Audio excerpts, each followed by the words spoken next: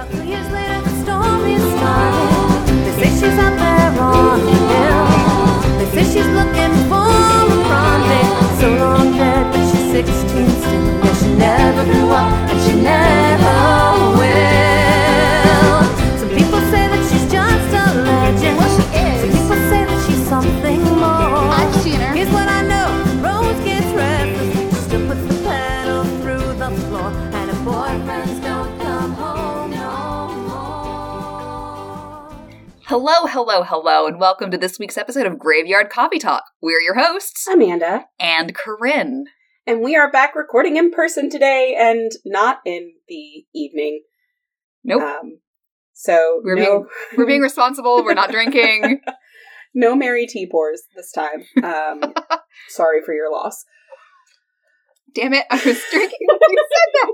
That's what I do. So for coffee this episode, we went to Heine Brothers. I know we've mentioned them on the show before. Local coffee shop. They are unionized. Love to see it. I got just a regular Americano with a little bit of heavy cream in it. It's good. They have a brownie batter latte, and I have a terrible addiction. That sounded really good. I am going to eat so much food tonight. I felt like I should probably do this. That's fair and valid. I had to, and I did get an extra shot of espresso, so we'll see how that goes. Oh, cool. We're recording 2 episodes in a row, so starting with the extra shot of espresso before next episode should work wonders for people's ability to speed this up if they want to listen to it faster. Uh-oh. Mistakes will be made. I told you that, right? That someone Yes. told me that she was listening to, I forget which episode, and we were talking so fast she thought her daughter had pressed the Yeah. You mentioned the other 2x thing speed. I've heard about us is we feed off of one another's accents. Yes. My friend Avery, who lives up outside of Boston but is originally from California, so recognizes that I have a perhaps heavier Southern accent than I think I have. Right. We'll be like, so, Rin, I was listening to your episode, and you and Amanda get more and more Southern as the episode goes on. I mean, that sounds accurate. Yeah. One day, we need to record an episode after I've spent time with my mom's side of the family. Ooh. And then you guys will really hear what Southern is from me. Yep. Same with me and my dad's family. Mm-hmm. Fun. So what is our card? So I am drawing from the Wild Unknown Tarot. Amanda saw my amazing randomization skills today. Just absolutely wonderful. Giving the cards the respect they deserve. 10 out of 10 no notes. Listen. It's been a wild ass couple of weeks. I think I'm allowed to be disrespectful to the cards today. Oh, well, let's see what they told us before we say whether or not they appreciated that. So today's card is the Lovers. Aww. It's got gooses. It's got the Cobra chickens. It does. Oh my gosh. I am currently listening to a book written by a cult survivor, and she was talking about growing up, they had guard geese. Amazing. But yes, this is all about building a strong foundation with someone, which I think that's similar to like what we do, but it's also about joy. And this episode specifically is one that I've been looking forward to doing, and researching sparked a lot of joy in unexpected ways. Yay! All right, so speaking of this week's episode, we are covering what I think is Corinne's most anticipated episode topic we have ever covered, and we are talking about tree folklore. This is second only to Selkies, but we already did Selkies, so... Yes. So, I have already covered a bit of local tree folklore back in episode 14, Cursed Nature, when I covered the Louisville Witches Tree. So, definitely check that out, because that is one of my favorite, I think that is my favorite local story. That was a really good one. Of all time. I just love it, and I have failed you all with my research for this episode, and it's just not that creepy. So go back and listen to episode 14 as well. Hear about a cursed tree. It is very cursed. It's great. For this episode, though, I figured I could go with something uniquely American. Okay. Johnny Appleseed. Oh, okay. Mm-hmm. I was wondering what you were going to do when you said that you'd gone down an apple rabbit hole. Yes. Okay. And the apple rabbit hole will come in at the end because I go on a tangent. Oh, dear. Okay. Eventually. But Johnny Appleseed. So in 1845, Harper's Monthly... Oh, gosh, I am a terrible fake academic. My sources for this research are the Wikipedia article about Johnny Appleseed, a Daily JSTOR article called The Real Story Behind Johnny Appleseed, an NPR article called Johnny Appleseed Planted Stories of Myth, and the Wikipedia article about apple symbolism, and we will get to that. Okay. So, back to what I was saying. Yes. In 1845, Harper's Monthly published an article by W.D. Haley describing Johnny Appleseed, a gentle man in humble clothing who embodied, quote, values of piety, frugality, and charity, or the values of piety, frugality, and charity championed by the Grange. The Grange being the National Grange of the Order of Patrons of Husbandry, which was an agricultural advocacy group that sprung up after the Civil War.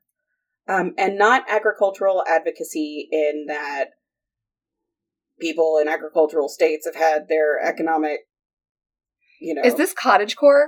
It is. Oh my god, it's post-Civil War cottagecore. It is post-Civil War cottagecore. The members were made up of a lot of people who had participated in the abolition movement. Okay. And it really was people being like, we should be good stewards of the earth and make sure that more rural and agriculture-focused areas of the country have their economic needs met. So, okay. There you go. Doesn't really have anything to do with Johnny Appleseed, but I felt like it was a fun bit of history. Yes. So in this story, published in Harper's Monthly, an itinerant missionary was giving a pretty brutal sermon about extravagance and excess to the pioneers in the area, who the missionary decided were indulging too much in super fancy things like tea. Yes, I can see where pioneers are very indulgent. And nice fabric. Oh, how dare. That thread count. Tisk, tisk, tisk. Tisk, tisk. I say as a Taurus with, like, major thread count envy all the time. So the preacher kept repeating the question, quote, where now is there a man who, like the primitive Christians, is traveling to heaven barefooted and clad in coarse raiment? I'm gonna go to hell? No, you should laugh. And he kept repeating that phrase over and over and over until Johnny Appleseed, who was just over it. Good for him. At that point, walked over to the stump that the preacher was using as a pulpit, whipped out his bare foot and said, here's your primitive Christian. I love him. And this left the preacher so flummoxed that he finally shut up and left. Well. So building on this and kind of cementing Johnny Appleseed as a gentle anti-Daniel Boone. Okay. He was known to be super kind and concerned about nature and concerned about animals and their well-being, and in language that we now know is offensive. Was the Johnny Appleseed stories have him being very pro-native populations. Okay. So cementing that was an 1881 poem by Lydia Marie Child, which I'm sure as soon as I say a couple of lines, you're going to know, Corinne, because I feel like we all heard this poem growing up. I feel like you're putting a lot of pressure on me to remember things. I'm sorry. I started reading it when I was doing this research, and I was like, oh no, was I like in first grade? Second grade? Something like that when I heard this. But the poem is called Appleseed John, and in part it goes, with pointed cane holes deep he would bore, and in every hole he placed a core. then covered them well and left them there, in keeping of sunshine, rain, and air. Fuck, I do know that. Told you. Why do I know that? I don't remember ever learning it. We all learned about Johnny Appleseed somewhere. I don't. What? Like, I have vague recollections at the back of my brain of reciting that poem in, like, a classroom setting, and it was in public school, so I know it wasn't 2nd or 3rd grade or 6th grade through high school, so it was one of the other grades, but I could not tell you any more than that. I got nothing. So these stories eventually led to Johnny Appleseed as this larger-than-life mythical figure responsible for nearly all the apple trees in Pennsylvania and Ohio. Okay. But where did this myth of the gentle man wandering barefoot across the United States leaving apple trees in his place come from? Where? Tell me, Amanda. Well, let's rewind back to September 26th, 1774. Okay. When a man named John Chapman was born in Massachusetts. Okay. In 1792, he convinces his brother to move to Ohio with him. And when he's there, he starts an apprenticeship on an apple orchard. In an apple orchard with an apple orchard. I don't know the hell. I don't know how words work, Amanda. I don't know what the grammatically correct. Jesus Christ, Amanda. Correct. I've lost the train of that sentence, so we're going to move on. So from Ohio, we then have contemporary stories of him planting in Pennsylvania in the late 1790s. Okay. Now, the stories, as the poem I read suggest, imply that he just dropped apple cores in holes in the ground, preached some gospel, and bounced. Okay, I'm getting very, like, budget St. Francis vibes here. Actually, fun fact, he was referred to as the agricultural St. Francis by some of his contemporaries. Okay, I love that. Which I didn't actually write down in my notes, but I saw in my research as I was doing it. But not so. So, he absolutely planted apples. Okay. That's not false. But he planted them like someone who knows how plants work. What? Yeah. Someone with an apprenticeship in an agricultural industry knew what he was doing? I mean... I'm shocked. I have met people who are several years into a career, and I am shocked that someone actually picked something up from their apprenticeship. Oof. But he planted nurseries. Okay. Made sure they were safely fenced in to keep them safe from livestock and wildlife. Sounds fake. And put them under someone's care before moving on to his next location. That does in fact make sense. Because that's how successful agriculture works. Sounds fake. Or, I don't know, maybe it's not. I've killed damn near every plant I've ever tried to grow, so, like... You know why we call the rubber tree Lazarus. That's true. So, throughout his life, he ended up planting apples in Ohio, Pennsylvania, Indiana, West Virginia, Illinois, and what is now Ontario. He just fucking skipped Kentucky? Like, we did a wide swath around the state? To be fair, Corinne, you've been here. Would you have come here? Yes, we are a pretty state, thank you. We are a pretty state. West Virginia is also a pretty state. Yeah, but I like to drag them because I've got family there. That's fair. We also know Jimmy there. We do. Now, planting trees wasn't Chapman's only passion. Okay. He was also a very devout believer in the Church of New Jerusalem, which was a religion based on the teachings of Emanuel Swedenborg. That's a great name. Isn't it? So Mr. Swedenborg believed that angels were appearing to him directly and whispering divine secrets to him. And among these secrets were the end times as most of Christianity considers it is never going to happen. Okay. But there are many endings over the course of humanity. All right. Okay. So, like, I don't hate it. I also, appreciate the idea that you should be kind to everybody and work to make the world a better place and not focus on yourself and your selfish desires.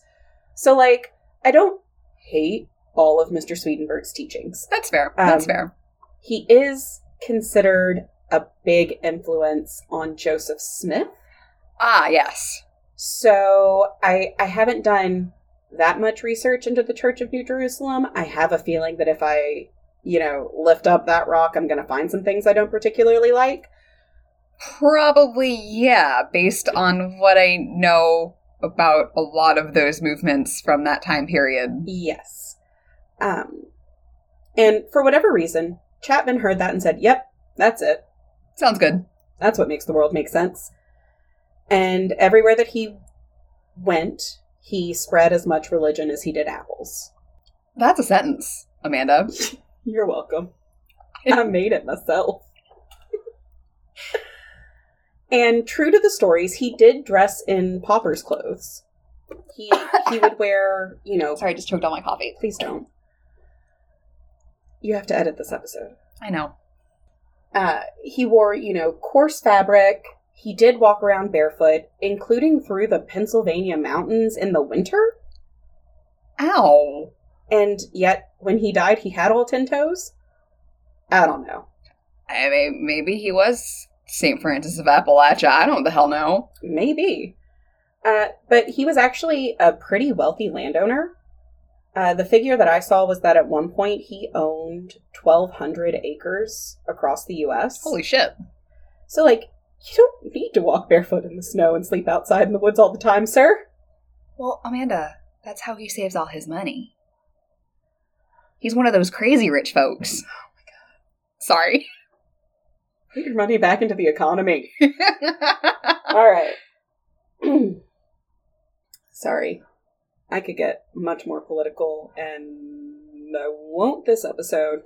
Probably will in the future. Definitely will in the future. So, according to Howard Means, author of the book Johnny Appleseed, The Man, the Myth, and the American Story, which was referenced in that NPR article, Chapman at some point started telling tall tales about himself on his travels. Okay. So he really set the stage for his own mythos. That is such a white man thing to do. Mm-hmm. Oh my god. So, we don't really know that he walked barefoot in the snow uphill both ways. Damn it, Amanda. But he definitely said he did. Mm-hmm. Just like he said that he slept outside nearly every night for 50 years straight. That just hurts my spine to think about. Right? Sir, I've been in forests around here. There are acorns and twigs. I don't. I'm an indoor cat. I don't go camping.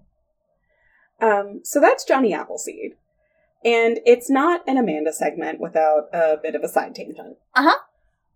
So while I was researching everything that I've just discussed, I found a link on the Johnny Appleseed Wikipedia page about apple symbolism in folklore. Okay. And I really hope you love this as much as I do, because it just made me so happy. Okay. So we know that apples show up in various religious and cultural traditions, often as a mystical or forbidden fruit. Yes. So what makes that interesting is that as late as the 17th century, the word apple was used to refer to all foreign fruits other than berries. Interesting. And that includes nuts. Qua? So all fruits other than berries. That's why you have the French for potato being the earth apple. When tomatoes first made it to Europe, they were referred to as love apples. There's an Old English work that refers to cucumbers as earth apples. And oranges are often translated as golden apples. That puts some interesting spins on classical mythology. Doesn't it? Yeah. Huh. Let those wheels turn. This happened to me. Oh, and I'm gonna build on that a little bit Mm-hmm. with mine when we get to the batshit tangent that I went on. Perfect. Now, my favorite theory about apples as a mystical fruit or the fruit of forbidden knowledge, Mm-hmm. perhaps, is one posited by some ethnobotanical and ethnomycological scholars. Okay. Which, how do I get to be an ethnomycological scholar? Because that is everything. I know. I have so many resources to send you when we're done recording with this episode. Yes. So, again, my favorite is that the apple was used in its catch-all form to represent the flyagaric mushroom. So you think apples as... Yes. Patrick, sweet baby boy, I will feed you as soon as we're done recording this episode. You must be patient. Patrick wants some kitty cat drugs. He wants the mushrooms. He does not get those mushrooms. I'm He's aware. too whittle. I'm aware. He's too whittle. But when you think about apples as the keeper of knowledge, Mm-hmm. Okay. the key to mystical realms, I'm picking up what you're putting down here. ways to see beyond the kin of man, that makes perfect sense in the context of what people even today see as the spiritual side of psychedelic mushrooms. Okay. I'm here for this. I'm here for this. Love this. And then also, I just had like a quick disclaimer that I wanted to throw in. You know, we always think our research, we are what I'm referring to as folklore junk food. Yes. So if you want like deeper dives with people who don't sit there and go, wait, what? Every time they research a new topic? What? Us? And why would you want that? No. Anywho, but especially for the tree side of folklore, Icy Sedgwick. I linked to several pages on Sedgwick's site. Perfect. Again, I just wanted to throw that out there. If you guys, you know, have a hankering for more tree lore, That After makes this. more sense than what we do. that's where I'd go. But yeah, that is my segment. But that's when I was like, Corinne, what sort of rabbit hole have you gone down? Mine is a very different rabbit hole. Mine is a very different rabbit hole. So I had a very specific goal in mind with this episode. I am, as you are probably aware, I know Amanda is, I'm an avid reader of fantasy, especially urban fantasy, right? Shocker. You? Me. Who knew? So I really wanted to understand why trees like oak, ash, rowan, and thorn, which by the way is hawthorn. I did know that. I did not. I am nearly 35. And I don't want to tell you what I assumed it was, and I'm not going to. Maybe you will after we... Maybe when I turn the recording off. Because I will know. But no one else gets to know how stupid I am. Okay. So I wanted to know why they're so frequently invoked and referenced. And to an extent, that is, in fact, what I did. Mostly. But then I got distracted by something even shinier. Ooh. So, quick rundown of these 4 trees and why they're important in Western European folklore, especially lore from the British Isles. And as I mentioned, most of my resources here are from Icy Sedgwick's pages, also treesforlife.org in the UK, Folklore Thursday. I did find an online copy of The Golden Bough, which I will be referencing a little bit. Okay. And something else. Other pages. Yay. There's links. I know. Okay. I can read words. I'm super smart. Okay, so first off, we've got the ash tree. Ash was really popular for weaponry. So I kind of feel like that alone qualifies it for being a tree that people would place a lot of importance on. Oh, definitely. But it does, in fact, go beyond that. So first off, Yggdrasil, the world tree from Norse mythology, was frequently believed to be an ash tree. Interesting. They're very tall trees, and it was believed that their roots went as deep as their branches went high. Oh. So that's also the tree from which Odin hung himself to gain knowledge, and also what the spear with which he impaled himself was made. Our man Odin was nothing if not thorough. You know. And in general, ash trees are seen as very protective. They're used for healing and prophecy, and to avoid being bespelled. Okay. Folklore Thursday also reports that ash wood protects against the fair folk. And again, based on what I read, I do think so much of this is related to the fact that it is a very strong and flexible wood, and it is commonly used for weaponry, as well as for things like staves and for butter churns. And apparently, if you had a butter churn made from an ash stave, it kept witches from being able to bespell your butter. All right, that is good to know. So if you were going to make your own butter and actually churn it yourself and not just put it in the KitchenAid like I do, maybe I need to get like little ash decorations for my KitchenAid. Yeah, just like a little like buy like a new ornament, or get like a little mixie boy. What are those called? I have no idea what you're trying to tell me. I don't know either. What are the little attachment? Whisk? That's the bitch. Or dough hook or whatever you use. Yeah, or a paddle, I think, is what you use. I'll just get a paddle made out of ash wood. What could go wrong? Nothing. This is going to be great. Go on Etsy right now. Has anyone thought to do this? Help me. All right, so that's ash. Oaks. Oaks are kind of like the biggie boys of folklore in Western Europe. They are symbols of Zeus and Jupiter. Oh, yeah. In Norse mythology, they are sacred to Thor. It's also sacred to the Slavic god Perun, who is also a deity of storms. Interesting. Again, they are just really fuck-all big trees. They are, thanks to some linguistic quirks, as well as due to the works of early scholars like Sir James Frazer's The Golden Bough, oaks were also believed to play an extremely important role in Druidic religions. The scientific word for oak is similar to the root from which we get druid. Oh, interesting. For example.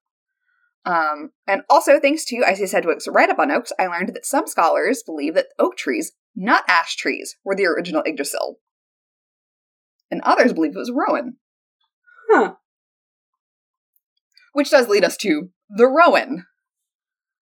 These are another tree believed to help ward off the fair folk. Which is actually something I recalled reading a lot more in fantasy as a child. Amanda, do you remember the book The Moor Child by Eloise McGrath? No, but I was very high fantasy oriented, more so than urban fantasy. So Moor Child was, I would call it more low fantasy because it was in a very medieval setting. Mm-hmm. But the main character was actually a changeling. And it's all very allegorical about, treating people who are different kindly. And for a very long time, it's one of those books that I thought I had hallucinated.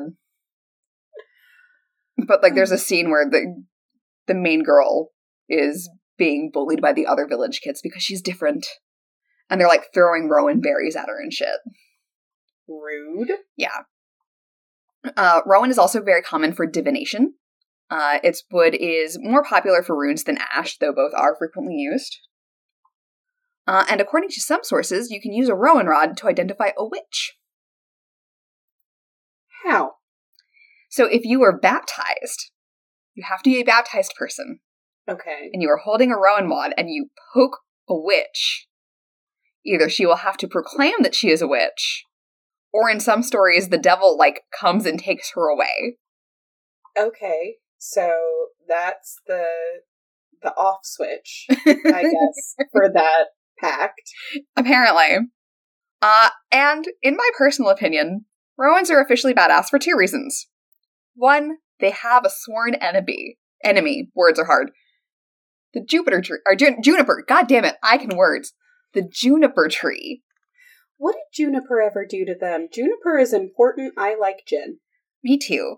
Also, this offhand mention of junipers and rowans being mortal enemies is what led me to the rabbit hole that we will be going down.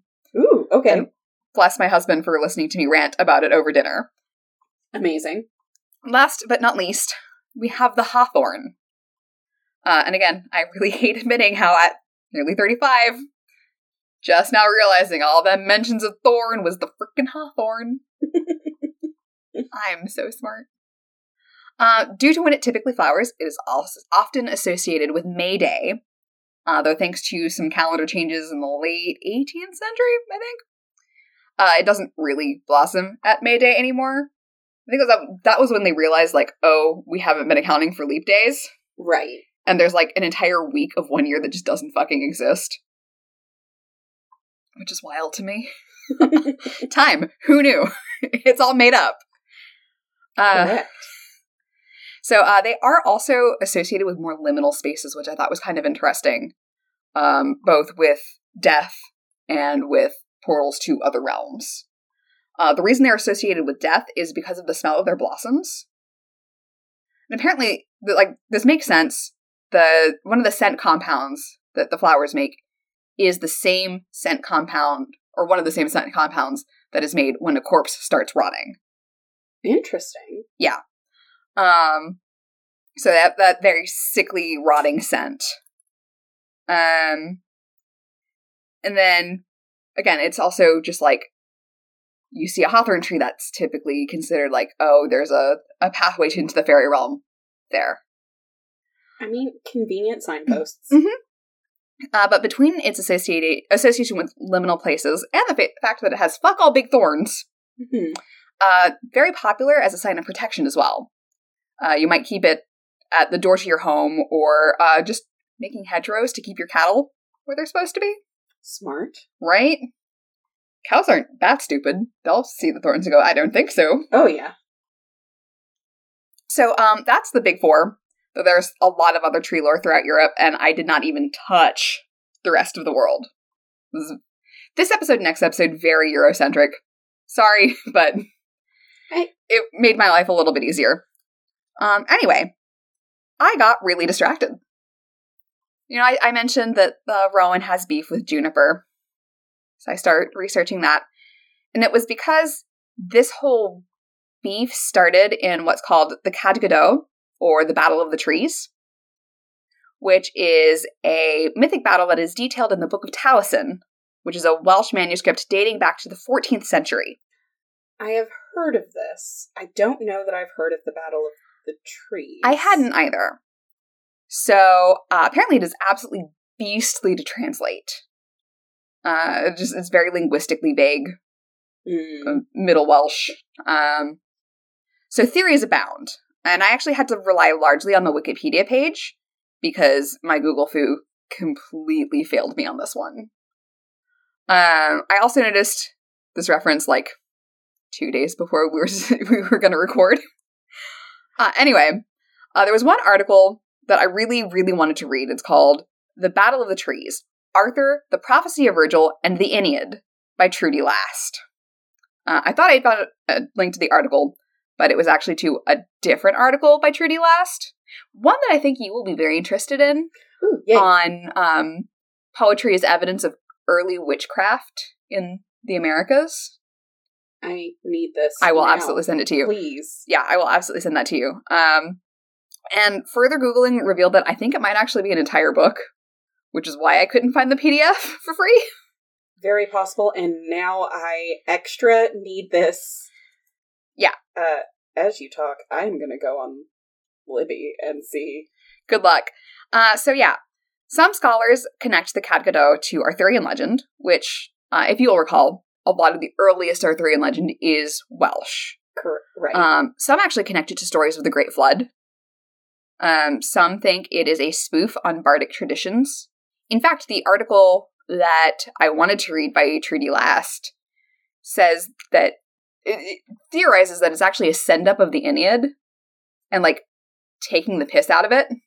Oh, okay. And putting it into what would have been the vernacular at the time. I love that people are just people throughout history. I know! And we all take things, even things we love, and just roast the shit out of them. I know. And what's great is you really can just put all of this meaning on it, because, again, it is apparently a bear to translate. Amazing.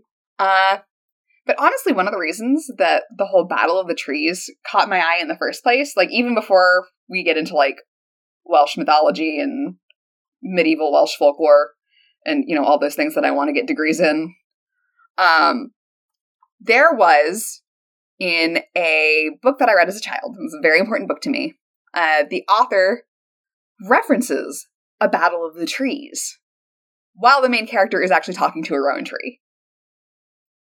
This is Diane Duane's So You Want to Be a Wizard. Yes. Okay, no, I do remember this reference because you, I'm pretty sure, said, our friendship hinges on you liking this book, and handed that book to me. Pretty much. If you want to understand who I am as a person, read So You Want to Be a Wizard, because that informed so much of my morals and how I approach learning and how I approach trying to do good. And I love those books. There's a whole series of them. You should definitely read them. I'm gonna put in a plug for Diane Duane. She also wrote a lot of Star Trek novelizations. Yes. And a lot of TV that we all grew up with. Anyway. So, final fact about the Battle of the Trees. You know in Star Wars Episode 1, Duel of the Fates?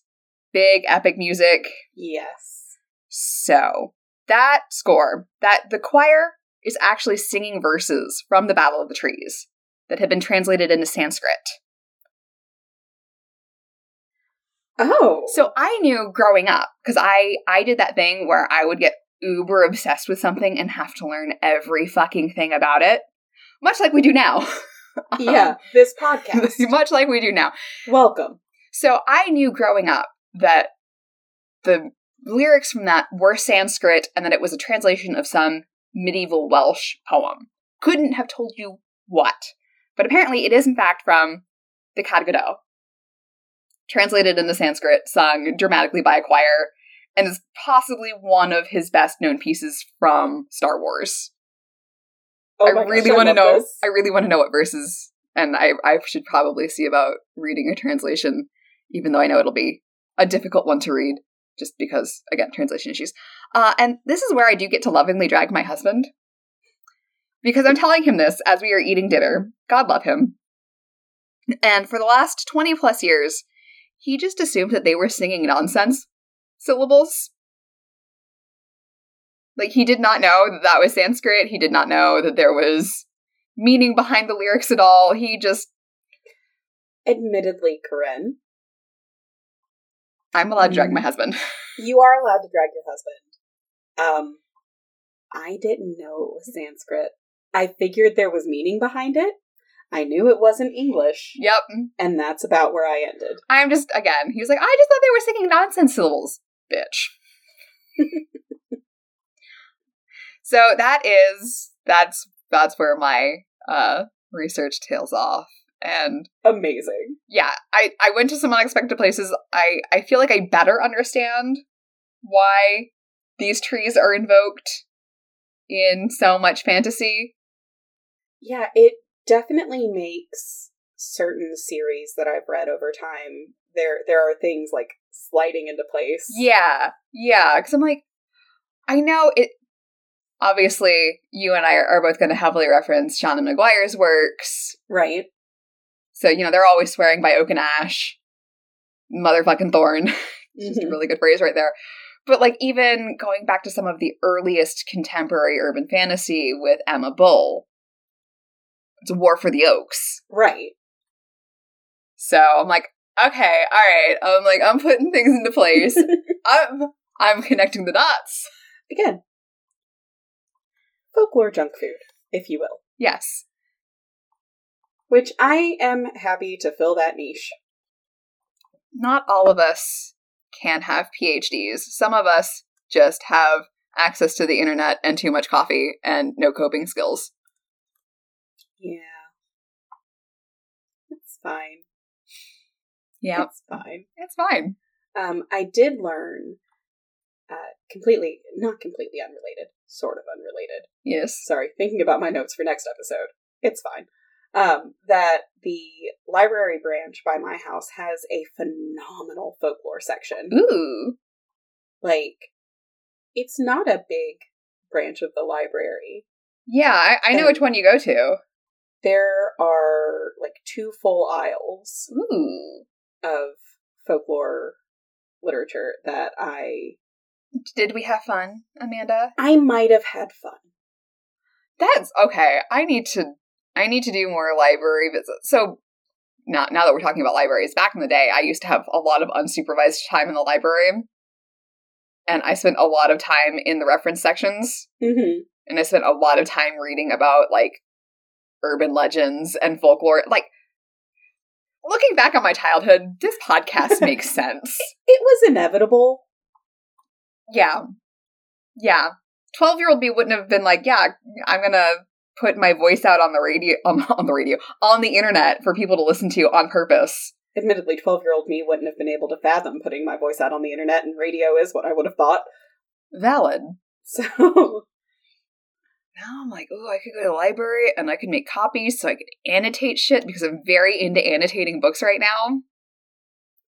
Oh yeah, and they had a good selection of more modern looks at analyzing folklore and culture and looking at things from not such a Eurocentric view. Nice.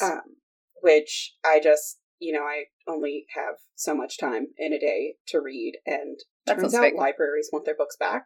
So rude. I can only, check out like one thing at a time, and then a million things on Libby. What? Anyway, consider this our official send-up of the little Free Public Library, which I feel like we're contractually obligated to do because of who we are as people. Yeah, it's the best. It's the best. I love my local branch. I love the kids' activities they do because it means that I can go there with my son, and then I also get to go and look at things because it turns out I won't do things just for me. Who knew? So library trips happen because they're for someone else, and if I just happen to go into the folklore aisle and gaze longingly. One day we'll have bigger budgets for our research. One day. I think at this point, I acknowledge that I know so little that the resources I currently have are adequate. I think as I learn more and have that knowledge base from which to grab topics to look at more in depth. I'm basically a goblin, and I want to have all of the books, and I want to scribble in the margins, and I would like to, I want, is the problem. I want. Fair. Well, on that note, homework for people listening. Go to your local library. Check out what they got. Enjoy it. And, I think that's all we have. So, sweet dreams and caffeinated nightmares, everyone. Good night. Thank you for listening to Graveyard Coffee Talk. Our theme music is Pretty Little Dead Girls by Shannon McGuire. Copyright 2006 and used with permission. Our cover art is by Kyle Welsh. If you want to keep the chat going, please visit our website at graveyardcoffeetalk.com for transcripts, episode notes, and more. Follow us on Instagram at Graveyard Coffee Talk Pod or on Twitter at Talk Graveyard. About 2 years later, the storm is started. They say she's out there on the hill. They say she's looking for a rendezvous. So long dead, but she's 16 still. Yeah, she never grew up, and she never